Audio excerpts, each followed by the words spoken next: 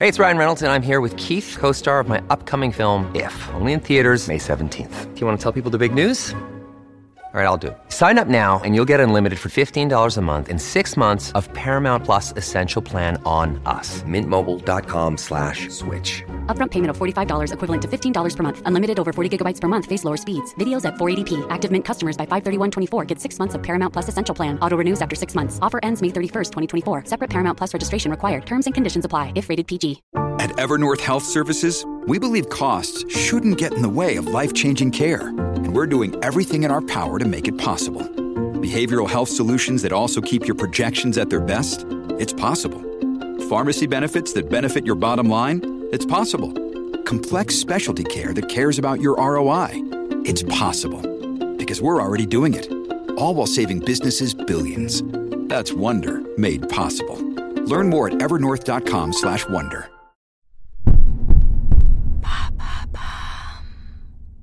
What is the new Cold War? Thanks for asking. Relations between China and the United States have been deteriorating for years, and the global COVID-19 pandemic isn't helping. Each country blames the other for the situation, and neither side is hesitating to brandish threats. Some analysts believe a new Cold War is upon us. The original Cold War was a period of confrontation between the US and the USSR between 1947 and 1991. It was marked by the ideological rivalry of communism versus capitalism, each seeking to exert as much global influence as possible. However, the two countries never confronted each other directly, hence the war is referred to as Cold. Today, the term New Cold War is often used by experts, editorialists, and even political figures. Chinese Foreign Minister Wang Yi, for example, has suggested that Washington's attacks push China towards a new Cold War. There's no denying that the situation is a bit tense.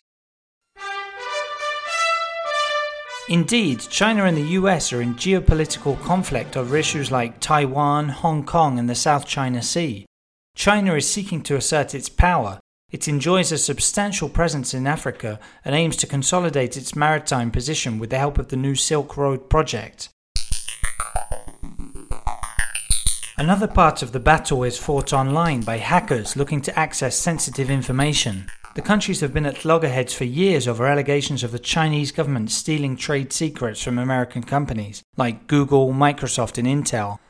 China and the United States are fighting a trade war too. Americans had introduced punitive customs duties which remained in force until the two countries reached a new agreement in January 2020. But with COVID-19 in the picture, tensions have escalated even further. The United States recently withdrew from the World Health Organization, accusing the agency of supporting China. The US also recently made a formal accusation that China was funding and operating cells of hackers to infiltrate COVID-19 research labs. So, does the comparison with the Cold War stand to reason? The jury is still out on that one. Some argue that there is no real ideological opposition between the two countries, which both adhere to liberalism. Secondly, the military situation is incomparable. America's military budget is 3 times as high, and the Chinese nuclear arsenal is considerably smaller. From an economic point of view, the two powers are very much dependent on one another. The US still imports lots of Chinese goods and materials, and foreign trade accounts for 38% of China's GDP. And finally, there aren't really two blocs anymore. Despite the influence each of them exerts on the world, neither of the two is idolized. Even Europe is less and less keen on being friends with the US.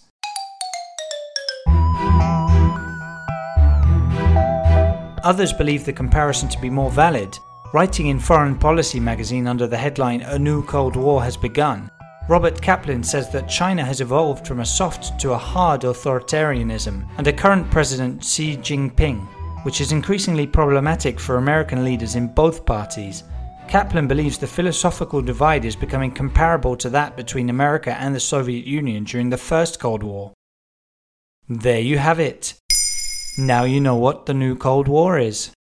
In under 3 minutes, we answer your questions. What would you like to know about? Use the comments section to ask your questions on the podcast platform.